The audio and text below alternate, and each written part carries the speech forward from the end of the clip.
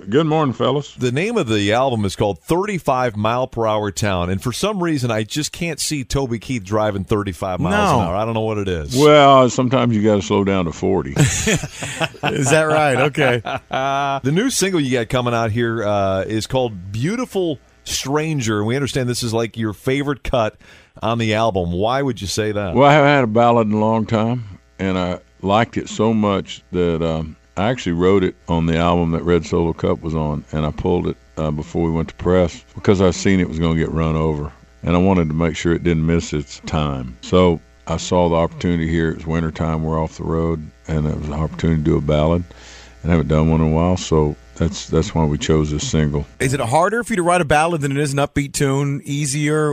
If you had to choose one, what would you rather do? Well, it seems to me like the up-tempo stuff comes a little quicker.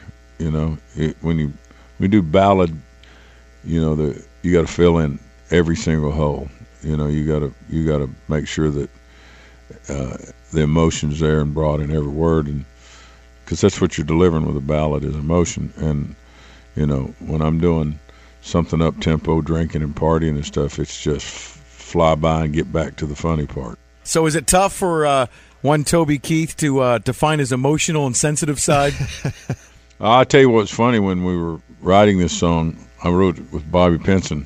We were sitting on the back of the bus. It was like 4 o'clock, and the windows was up, and it was real bright in there, and I didn't have to go on stage that night till 9 o'clock. And we're writing this sexy old love song, and we were so grinding. We were grinding on it so hard on getting the lyric right, and we're so wrapped in trying to make sure it was right and fighting over every word. And we looked up, and the sun had gone down, and we hadn't turned the lights on. It had just got dark on us, and we didn't realize. We just kept squinting a little harder, you know, at the paper. I rattled some big line off about sweat and a sheet and something, and Bobby goes, all right, you're either going to have to turn a light on or light a candle.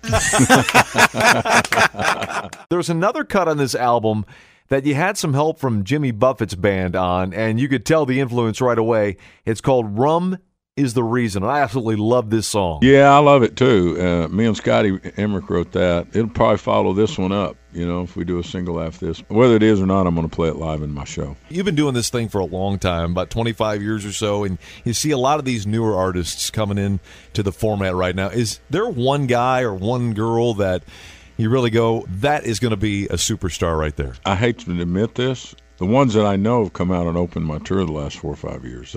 Colt Ford, Brantley Gilbert, some of those guys. But I don't listen to very much modern music. I'm stuck in the classics, and I just keep it rolling around all the time. And I'm not influenced as a songwriter by anything that's come out in the last 15 years. Wow. I never even get to hear myself on the radio unless it shows up like I'm in a restaurant or a bar and somebody plays it. I'm stuck on Willie's Roadhouse.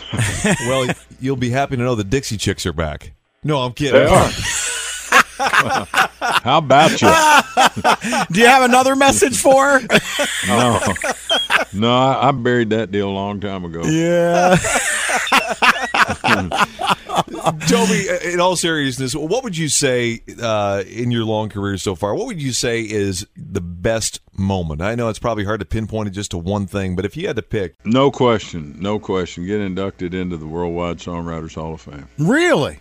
Yeah, because the National Songwriter Hall of Fame, I'm not even in there yet, but the big Songwriters Hall of Fame is everybody that's in music, period. And people that are in there are Cash, Willie, Merle, Dolly, Loretta, Christopherson, Hank Williams. When you see that and see your name in there, you're like, that is beyond my wildest imagination or expectations of what we could have accomplished. Wow, that's awesome. So, Toby, you're the man. You control your destiny as far as a record label. Is that harder or easier than when you were just trying to get your music played?